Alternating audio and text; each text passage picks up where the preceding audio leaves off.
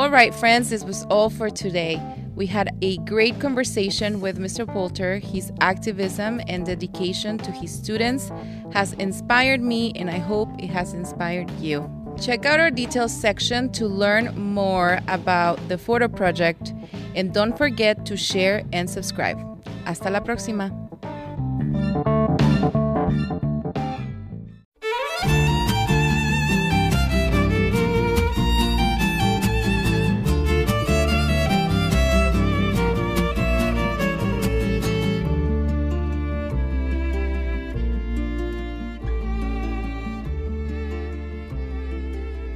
Mr. Poulterer, how are you? I'm doing well. Thank you so much. We are honored to have you on the show with us today. Welcome to Mexican. This is our podcast. Please introduce yourself to us. Tell us who you are, your family, your job. Okay, my name is Mark Poulterer. I live in West Chicago and teach here. I'm an ESL teacher at the high school. I live directly across the street from where I teach, so I can see my house from my classroom windows.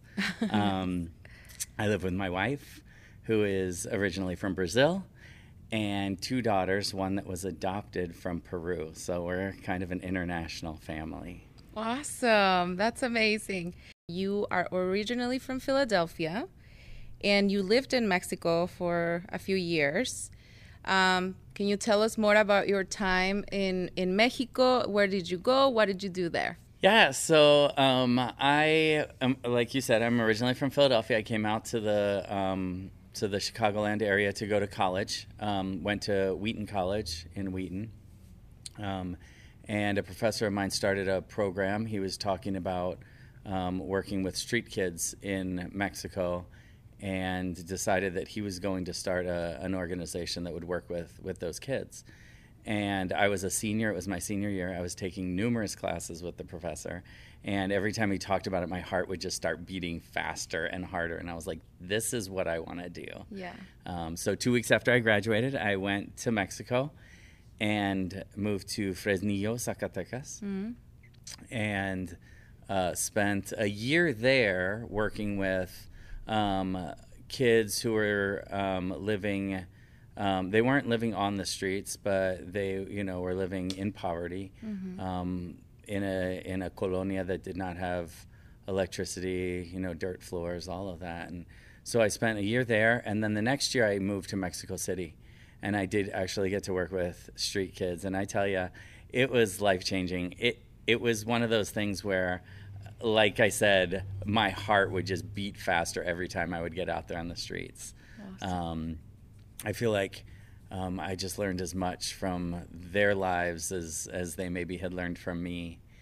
And then due to the program, it was really, really hard work, and the program kind of fell apart in Mexico City. So I moved back to Zacatecas and lived there for 2 more years with the program there.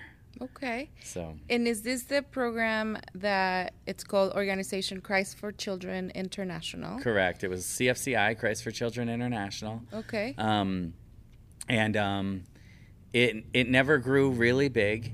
They had probably just 1 or 2 teams, mostly in Fresnillo. Mm-hmm. And so I was there for the first 4 years as it kind of took off, and yeah, it was. We had a feeding program for kids. We did some like Bible teaching, stuff like that. We worked with the local church.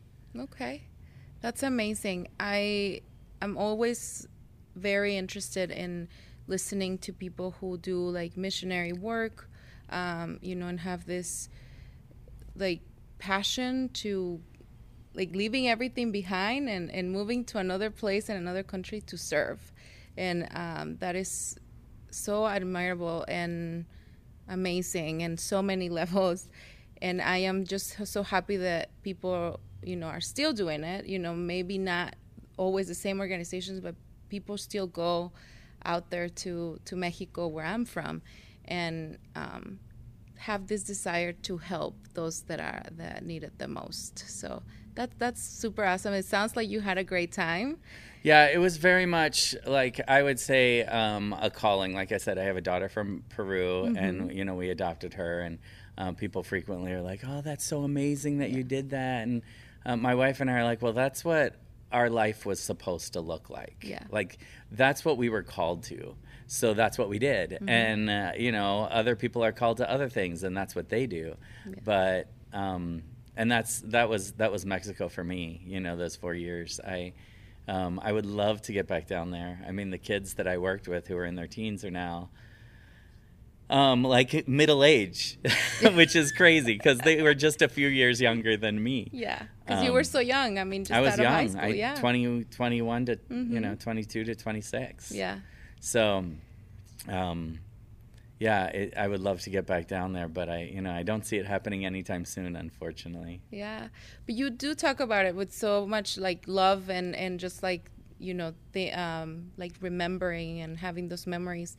Thinking something that you mentioned was that your wife called it a transition time for you, that it's like before Mexico and then after. Yeah, absolutely. That's always a thing. It's like, now, did that happen before Mexico or after Mexico? Because it was like, it was definitely a time of me growing and changing. Yeah. I put together a small booklet of stories from my students here at the high school, and one of the things that I said about it was, after Mexico, my life felt a lot less generic suburban. Okay. Like, it changed my way of thinking. Obviously, 4 years in another country will do that to you. And so, so my wife will be like, "Oh, you always say before Mexico or after Mexico. You're now like 25 years out from Mexico," but it still was so such a transition period for me. It changed the way I think. For sure. And you are an ESL teacher, you're an educator and an advocate for youth, and you have worked for many years finding new opportunities for students to experience and be a part of something. Tell us about your time here, because we are so lucky to have you here in West Chicago, at West Chicago Community High School as a teacher, and the things that you have been a part of, have created, have been involved with your students. Like starting with, I know you talked about open gym and maybe olas. Yeah. So yeah, can you talk a little bit about those things? Yeah, so the open gym came out of, after I left Mexico, I came back here, got a graduate degree, and knew that I would be back in Latin America somewhere. I wasn't sure if it would be Mexico or, another part of Latin America, but I knew I wasn't going to be in the United States for as long as I've been here. And so I found out, I didn't even really know much about the Wheaton area. When you're a student at Wheaton College, you just kind of stick to that college and you don't move out. And so I didn't know much about the area. And so I had heard that there were a lot of Spanish speakers at West Chicago High School, and I needed to make some money. So I started substitute teaching here at the school and started to get to know some of the kids through that, and realized that a lot of the students they didn't have anything that was happening in their lives. They didn't have any clubs they were involved in. They weren't like even on the teams at the school or anything like that. And so I was like, we need to create something for these kids. And so I connected with an organization, and we started an open gym. There was a church in the area that had a big gym, and we started an open gym. And it was funny. I got a bunch of Wheaton College students to come with me, and I think I had 7 students or 8 students the first night, and I had 1 West Chicago student. So I had like the college volunteers, but I only had 1 student, and I was like, oh, this might not work. And so the next week he invited some of his friends. So we all just played soccer together, like, the one high school student and all these volunteers. And the next week we had something, I mean, I feel like it grew exponentially. So it went from like 1 to 7 to 49. Wow. And then I had between 50 and 100 kids every week coming to this gym. And, I gave like a little 5-minute talk at the beginning. Hey, if you guys need anything, we are here for you. Let's play soccer, you know? And so that's kind of how I got started. And then the school needed, they had kind of an emergency situation where they needed a teacher to come in and teach full time at the end of the school year. And so they asked me to do it. And I said, I have no idea how to teach. But I went in and finished up that school year. It was a crazy year. And I'm still in touch with some of those kids. Wow. So I'm actually one of them. We are compadres. His daughter was born, and he asked me to be the padrino. So yeah, that was kind of an honor. That is awesome. Sure. That is one of the stories you hear. You're just like, this is the amazing stuff that you've done. You know, they ask you, such an honor to be someone's padrino, and it really is. That's amazing. Yeah. And she actually, this is gonna once again show my age. She just graduated from high school last year. Oh, so, wow. Yeah. So that was my first second gen student. Amazing. And you know, I also work with District 33, and I work in education. I'm not a teacher, but I work in education, and it's such a cool thing to see the generations of our students, you know, pass by, come back, and then, you know, become our coworkers. And that's happened to me a few times in the past couple of years, and it's a little shocking and a little sad, you know, like, oh my gosh, I'm getting old. Yeah. But it's also super exciting and rewarding. So I'm sure, like, you've touched so many lives of so many kids throughout this time, and you talk very passionately about your role in the life of your students, not just as a teacher, but as a role model, as an adult. And your job is so different than other teachers because it allows you to bring together a multitude of cultures, help students maintain their culture, explore all their cultures, and embrace a new culture when they first come here.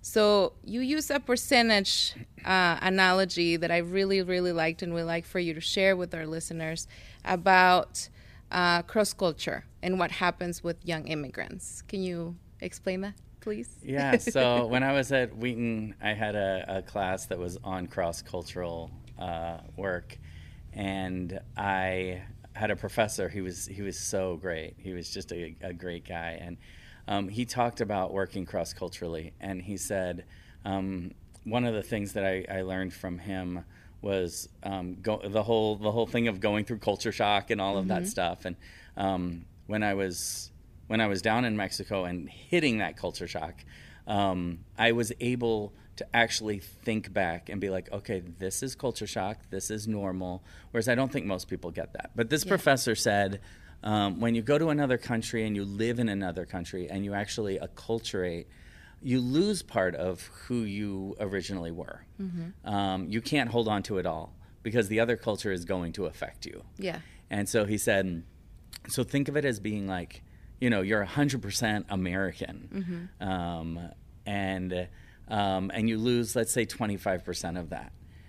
He goes, you join another culture and you acculturate, and you get a lot of that culture, but you'll never get 100% of that culture, right?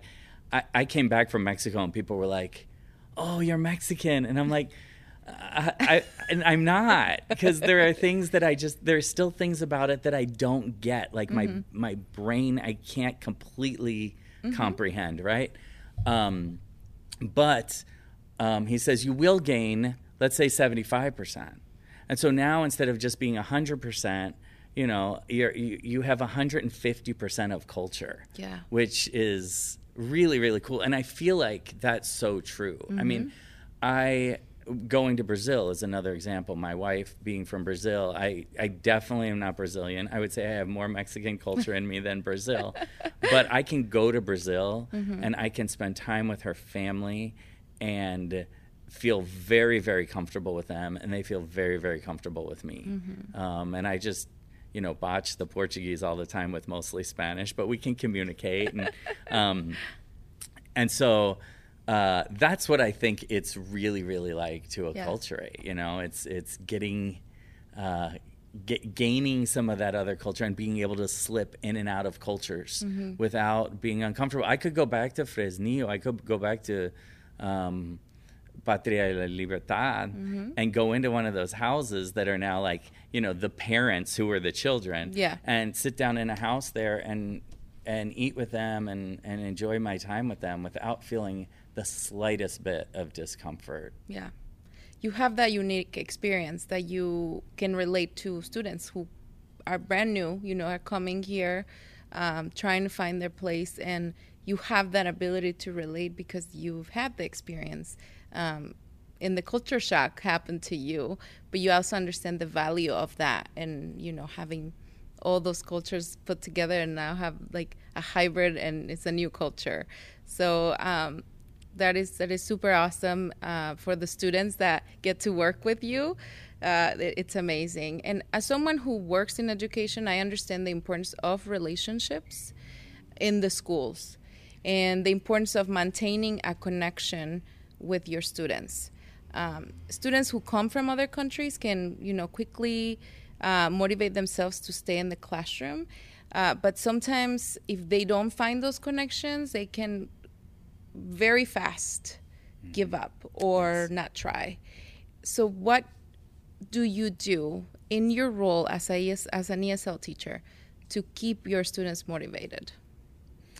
So first of all, just thinking about the way you said I'm able to relate to them, and in some ways I, of course, am, having moved between the cultures. The one thing that I would say is really, really different for me than for them is that I had graduated from college, and as a young adult, I chose to go to Mexico. And I always knew that if it didn't work out or whatever, I'd just come back. And as high school students, I often say, like, small children, their home is their family. So you bring like a 5-year-old, a 7-year-old, a 9-year-old over, and of course there's going to be some loss, but their closest relationships are mom and dad and siblings. And then for a young adult like myself, it was a choice I made. For the teens, this is where they're, just branching out. Their closest relationships are frequently friends or girlfriend, boyfriend, and they're told that they're moving. And that's one way that I can't relate to them, but my heart goes out to them because they're kind of stuck in what I call that no man's land of between choosing to leave and taking your family with you, your home with you. They're kind of like, this is a really, really hard place for them to be.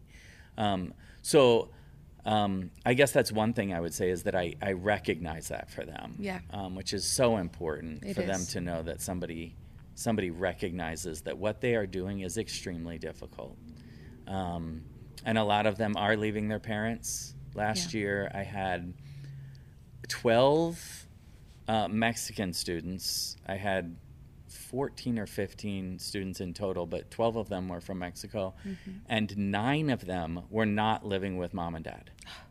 Brothers and sisters, aunt and uncle, somebody else, but they had left their parents. So that was really hard. I try to make them, getting back finally to your question, I try to make them feel super comfortable in my classroom. And my classroom has always been kind of home base for a lot of kids. So they'll come to my room before school, and they'll hang out after school. I'm the teacher that they'll bring a paper, a letter that they get and say, what's this about? And I'll open it up and be like, oh, this is, it's either, a ticket that somebody's gotten or, like immigration stuff that they're working on, or frequently it's like just garbage mail. And I'm like, this can go right here. Let's file this in the trash can. So that's definitely one thing that I do. Yeah. And to be honest with you, I don't always do it well. I try, but there are times when I forget. Yeah. You know, I forget that there's a story behind what's going on, and I'll lose my patience.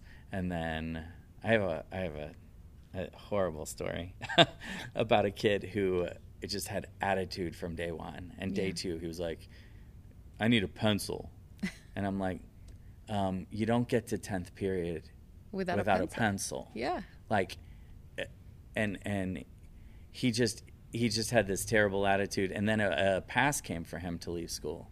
And usually when a pass comes, they either know it's coming or it's something that makes me nervous. Like one kid, his grandma had passed away, and wasn't expecting it. So this kid, he didn't know the pass was coming. I go to hand it to him, and he's like, "What's this?" And I go, "Okay, first you take the pass from my hand." I mean, I was so just frustrated with this kid. I get him out in the hall, and I start, like, "I don't know what your problem is. I don't know why you're treating me this way. I've never done anything to you." And he goes, "Sorry." And I went, wow, like, I did not set him up for a sorry. Yeah. I set him up for defensiveness. Yeah. And we start walking down the hall, and I find out that his father was deported the day before. That's when you go, you've got to pay attention to their stories. Of course. And I knew this was going to happen when I started this story. Don't worry, it's okay. So yeah, you have to pay attention to their stories, because if you're not paying attention to their stories, you can't truly teach them in the best way. Yeah. You can't give them all that they need. So that's wow. And now I'm gonna cry because everything you talked about, it's the story of like my sister and myself. It's just, I was 18. It was hard. Yeah. So and definitely much more privileged than many of our students here, because I came here, with the big pass, which is like, everything is ready for you to go. You are legal. You can go. My parents took care of that. But growing up without, one of my parents was hard. And then my sister was a lot younger. It was hard to acclimate or acculturate. Yeah. So hearing you talk about it definitely like hits home there, but it also reminds me of so many of our students here, that's their story. It's just, we hear it very often, deportation, family separation, there's still so many kids without parents in our borders, and some are in homes, places where there's hundreds of kids too. And you talk about such an important part of being that role model and that adult that can provide a safe space for someone, can make the world of difference. And I really appreciate when you talked about acknowledging that for you was a choice, for some of them it's not, right. And you acknowledge that difficult situation. And even if it is a choice, it's a choice made out of a situation of danger. Yep. Or I have one student right now who moved up here to live with his brother, and he made the choice, but 2 years before, his brother was like, "Move up here, you need to move, it's not safe." And at 13 he was like, "No, I'm not." And then he watched things happen around him for 2 more years, and when his brother went back and said, "You need to move up here, I'll provide you a home," he decided to do it, and his parents had to, they agreed. So it's hard. Yeah. There is actually something really cool that you are part of, and that is a project called the Photo Project, and Torn. Yes. So can you tell us about this? Yeah. So it started 3 years ago, so this year will be the fourth in the spring. In 2022, we'll have our fourth project. The first year was, I had a really, really difficult class. My students were from, I think I had 9 different languages in my classroom, which is not common for me. Common is, almost all Spanish with maybe 1 or 2. But they were resettling a lot of refugees here in West Chicago. And so trying to get all of those cultures and students to interact in a good and healthy way was not easy.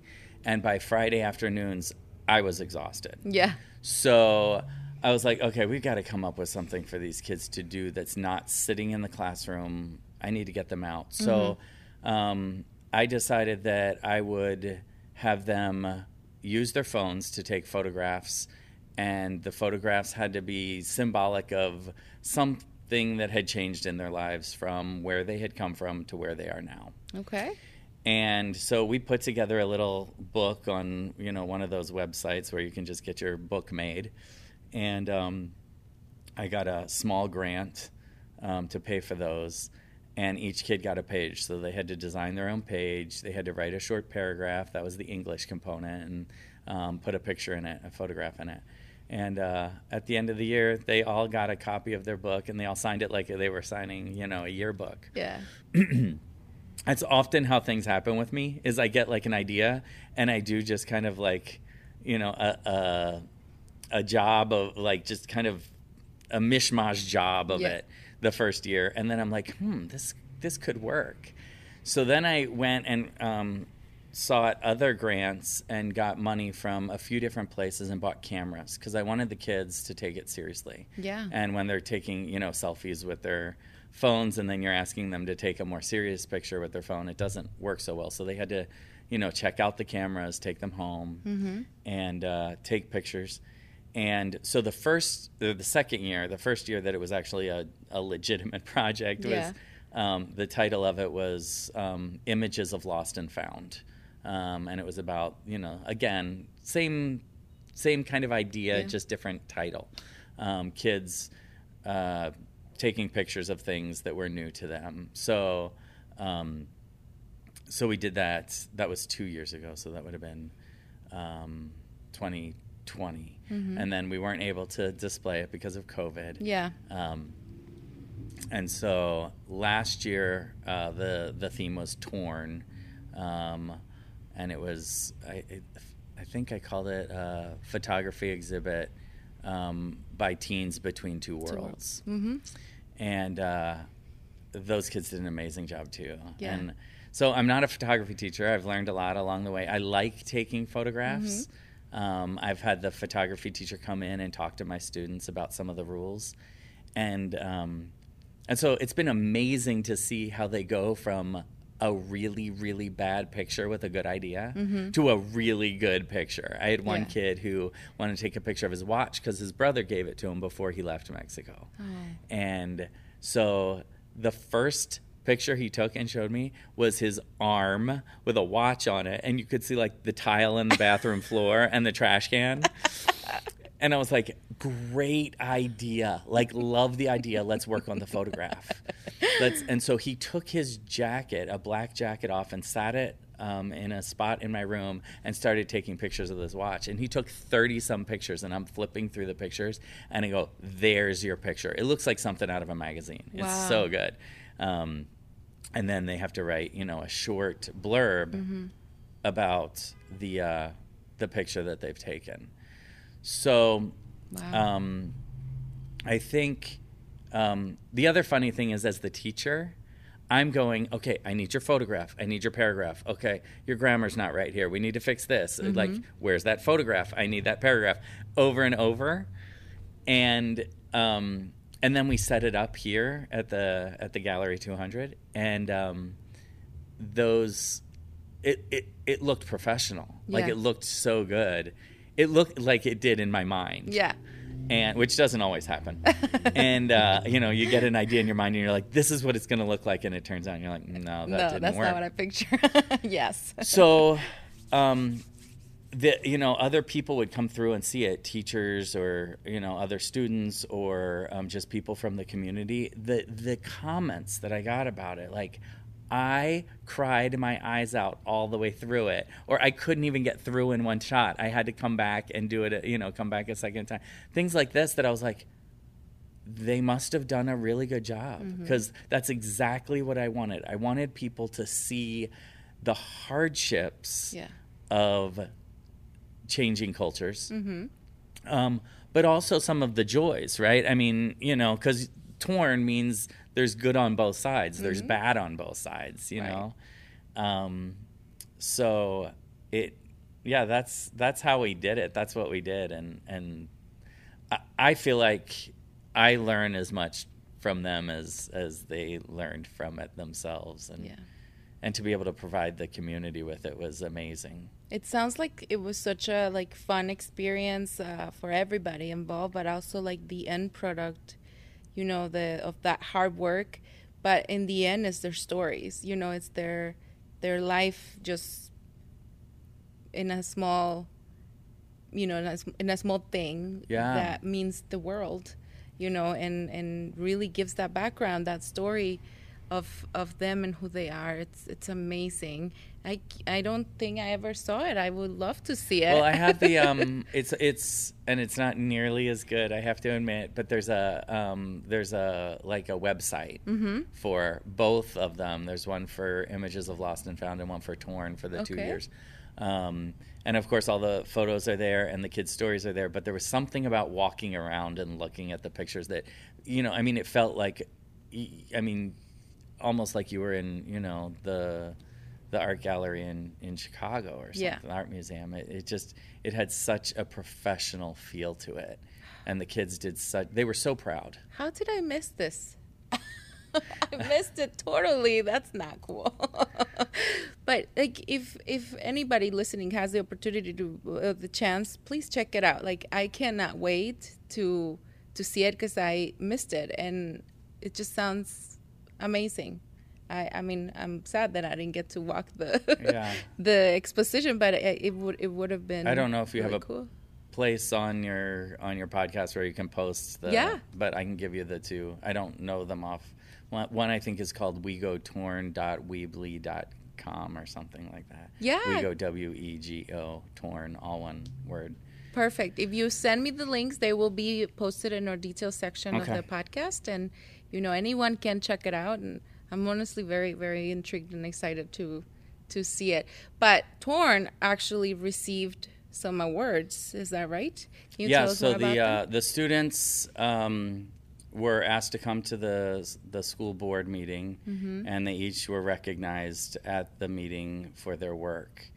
We actually dragged the entire exhibit from the art gallery over to the board meeting one night and then dragged it back there the next day, so that the board and anybody who came to that meeting could walk through the exhibit. I wasn't sure the students would show up, because it's one of those things where you're just not sure. Kids are working at night or they don't have rides, and I said, if I can get just 6 of you to show up, I'm gonna put on a tie. And I'm like, I haven't worn a tie in years. Compromise. Yeah, I didn't even wear a tie to my nephew's wedding reception this past summer. But I got 9 of them to come, so I'm like, all right, I'll put on the tie for you. So, they just they were proud. They should be proud. They did an amazing job. Yeah.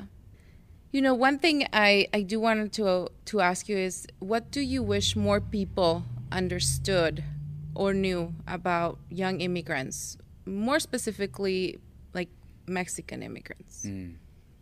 One is that my students are extremely hard workers, and they know the importance of working hard to have a future here. I think a lot of times people don't understand. You hear there's just so much rhetoric out there about people not wanting to learn the language or things like that. And I'm their English teacher. I know. they, I'm the teacher in the school, besides maybe like the music teachers, like the orchestra, like, but I'm one of the few teachers in the school who never gets the "why do I have to learn this?" question. They know why they have to learn it, and they want to learn it. And you watch them go like their first year, and I compare it to a newborn infant being born to the first year of life. Like the only things they can do is cry and suck and poop, right? I mean, that's what an infant can do, really. And so learning English is kind of the same way. By the end of that first year of life, they're walking and they're showing their own will, and they are speaking some words, and they're doing all that. My students are the same way. So they come in and I say, what's your name? And they look at me like, I can't say a word, like, no entiendo. And by the end of that first year, they're writing complete paragraphs. Like, they're writing well. They're speaking. They understand everything I'm saying at a regular pace. And I think there are a lot of people out there that don't understand that or don't know that. They don't know that this is what the kids really, really want.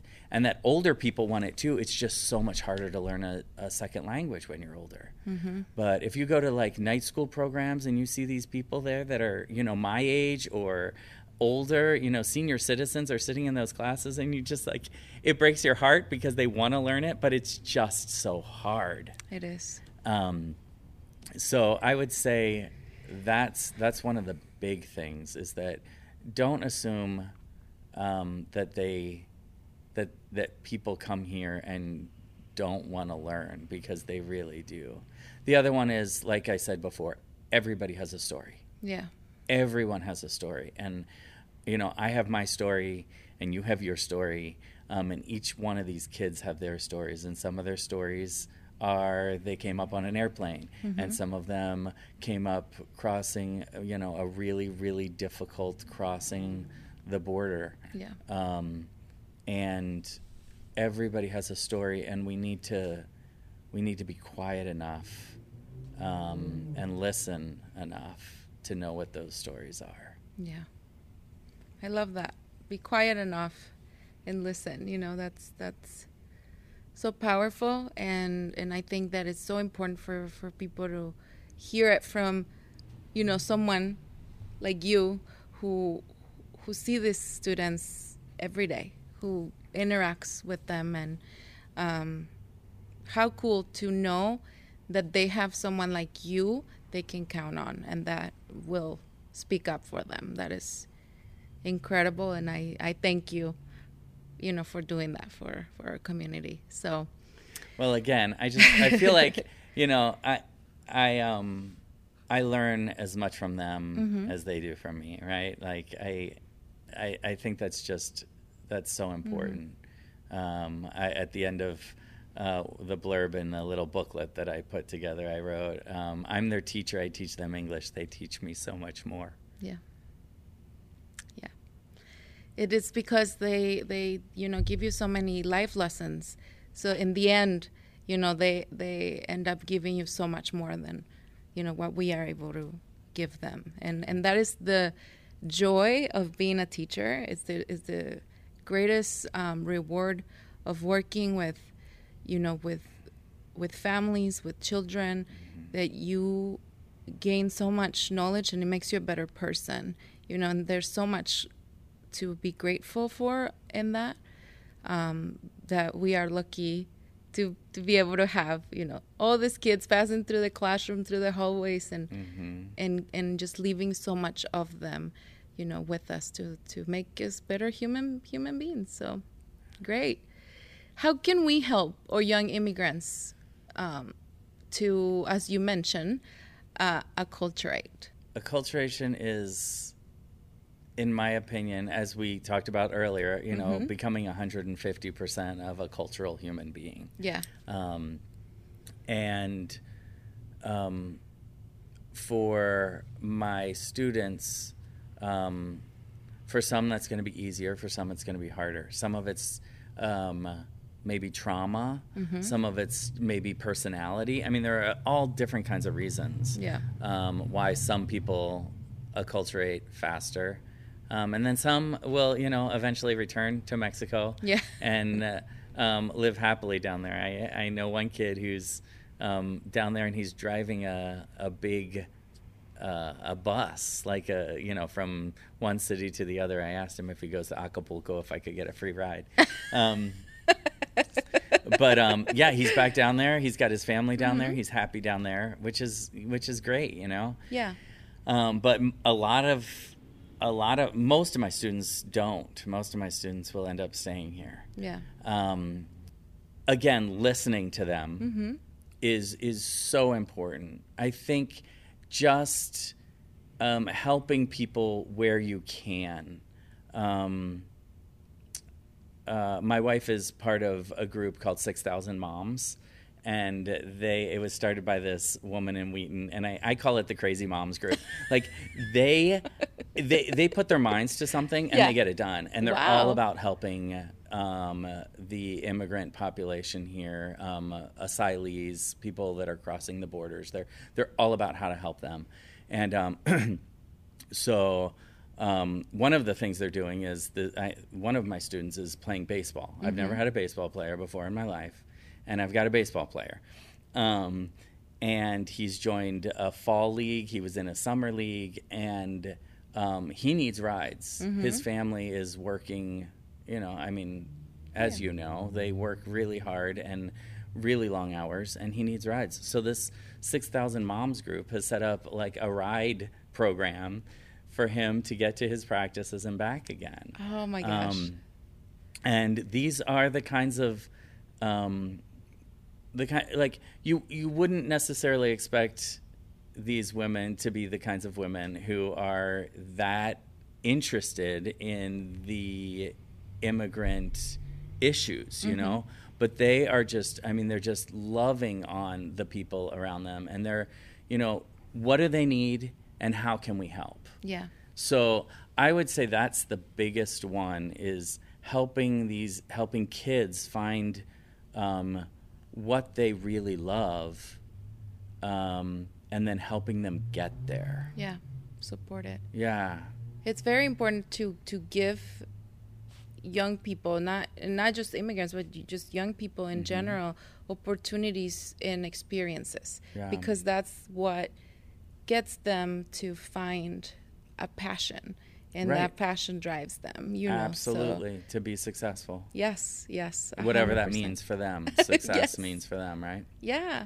And that actually brings me to the next question, which is something that resonated with me a lot when I was reading through, again, your pre-recording interview, that I related to a lot, and not as an immigrant myself, but like just thinking about like my young sister, right?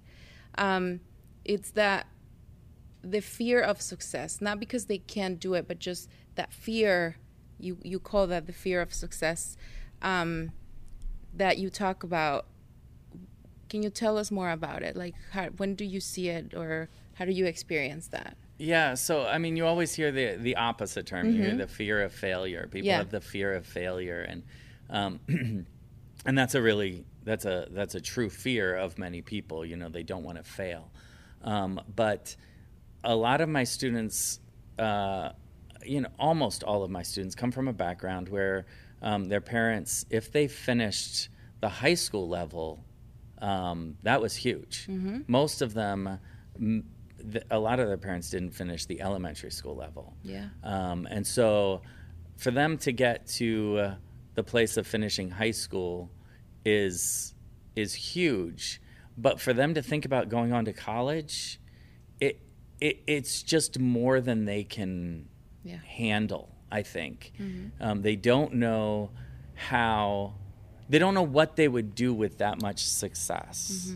Like people would expect me to be a certain way, or even would I lose part of who I am if I was that successful, because that's not part of my family culture. And that's not to put anybody down Yeah. at all. Like, I look at my students, and their parents will come into my classroom for parent-teacher conferences, and I say, I have so much respect for you.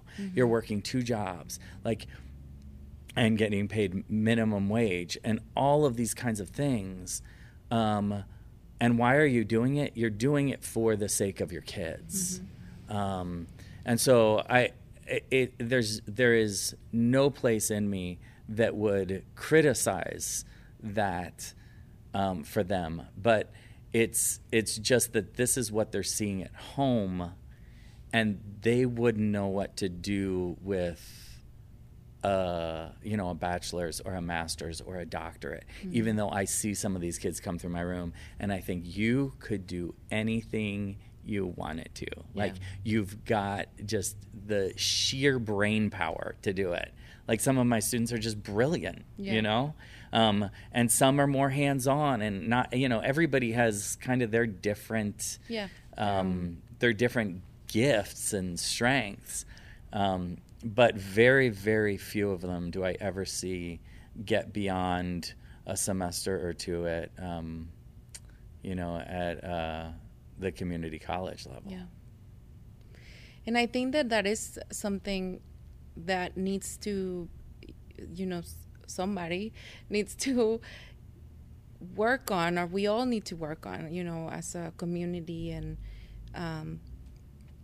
to see them go through that and not be scared of it. Like, the reason why I told you it reminded me of my sister a little bit. My sister was in high school when we got here, and freshman, and she's a doctor, and right now I'm so proud of her for all her accomplishments.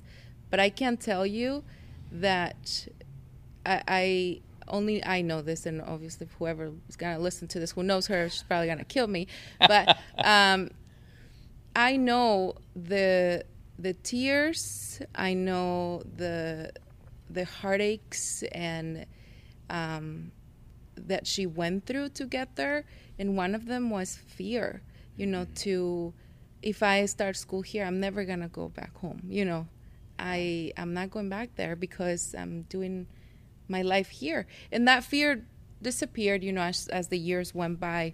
But I know that it was one of the things that I saw in her it was that, and I will tell her, we're here for better opportunities. We're here to, to learn English, to better ourselves, and she would just not have it at the beginning. It was really hard. It got better, but like I said, she's a doctor, but I can totally hear, what you're saying, and see it kind of like I'm going back.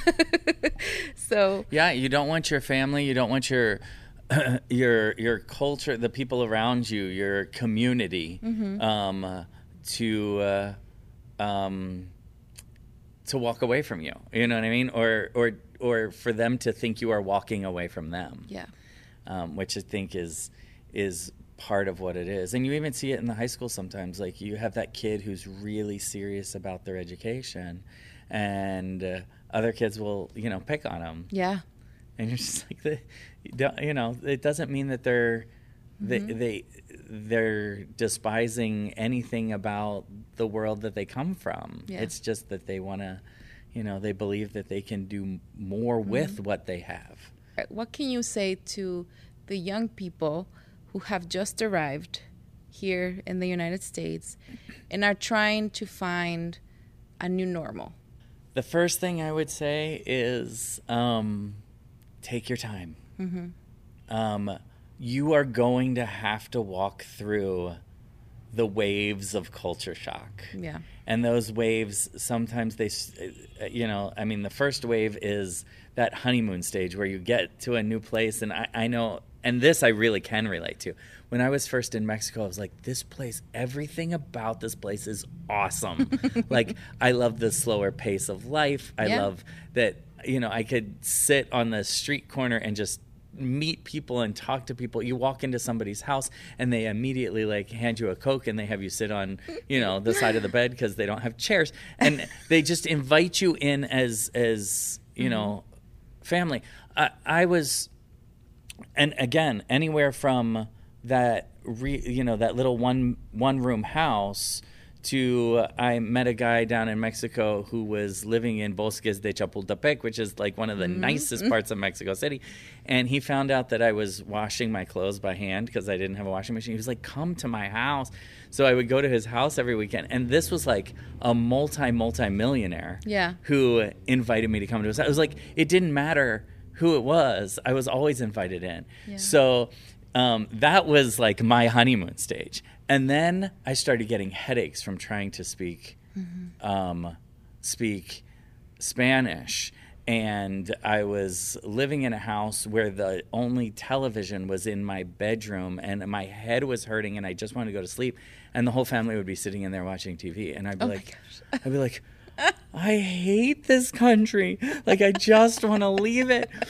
And then, of course, after, you kind of ebb and flow through those, this place is great, this place is not great, until you get to a place where you see that there's good and not so good in every country. So I would say to my students, be willing to go through those waves. You're going to hit waves where you think things are great.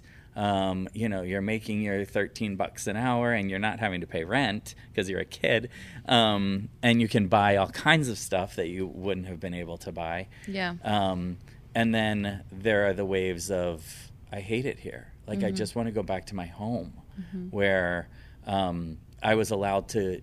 One of my students' big complaints is they're not allowed out. Like, people, like whoever it is, their guardians, are afraid of them being out on the streets or whatever, whereas in Mexico, they could walk down to the corner store and hang out on the street with their friends. And so they're going to ebb and flow through that, and then that's okay. Yeah. And just to know that you will get to a place of equilibrium. You will get to a place of 150% culture. Yeah. That's a big one. Learning the language is hard. I mean, I often say to my students, like, something like red is a perfect example. We have RED, and then we have read, R-E-A-D, and then we have read, which is the past tense of read, but it's spelled R-E-A-D. Yeah. So it's like, what? And I'll say to my students, why do we do this in English? And they're all waiting for some great answer. And I go, para confundir los paisas que vienen a los Estados Unidos.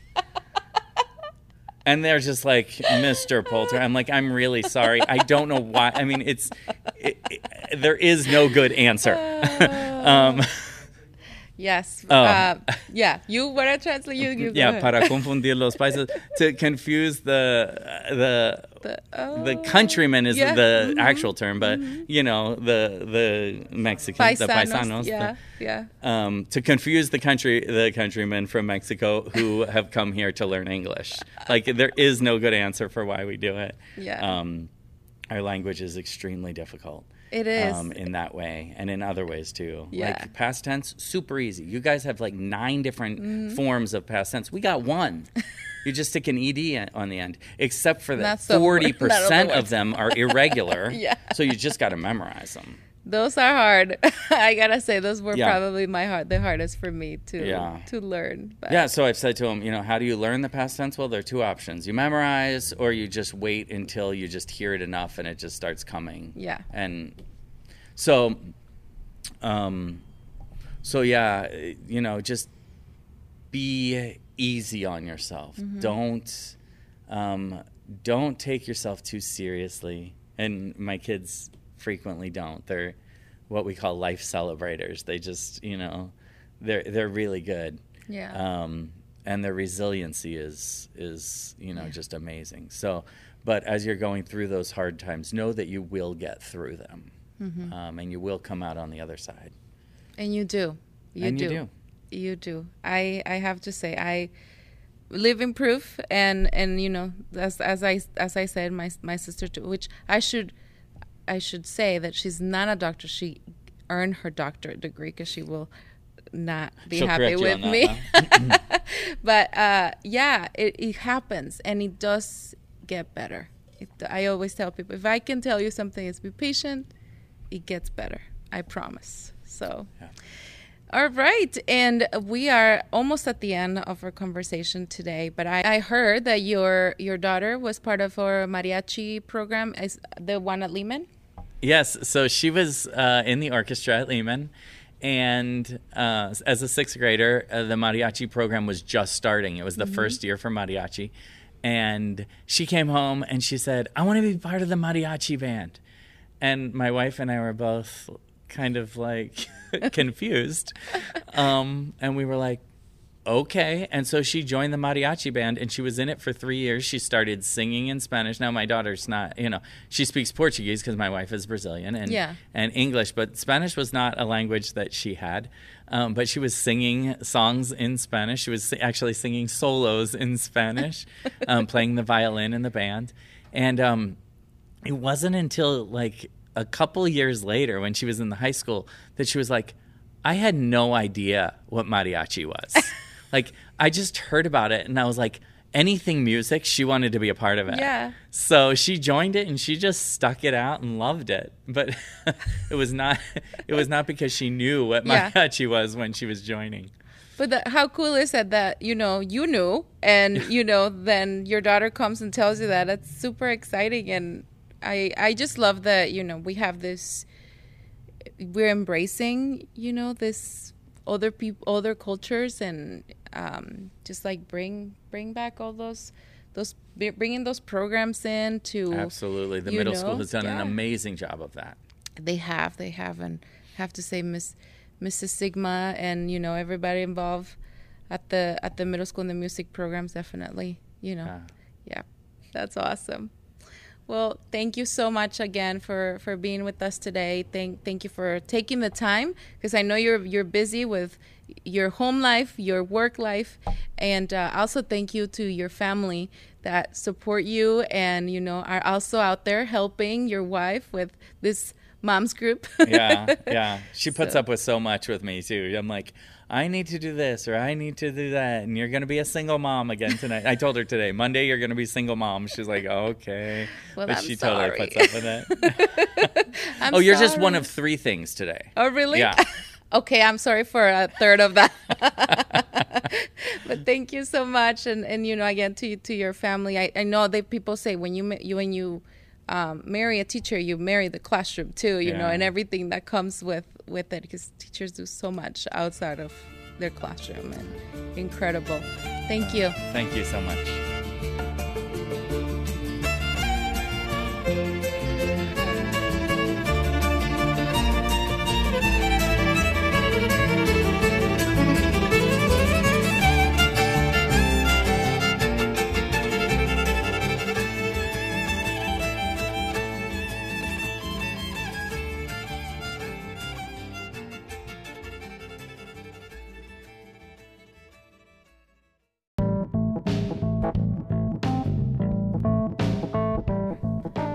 All right, friends, this was all for today.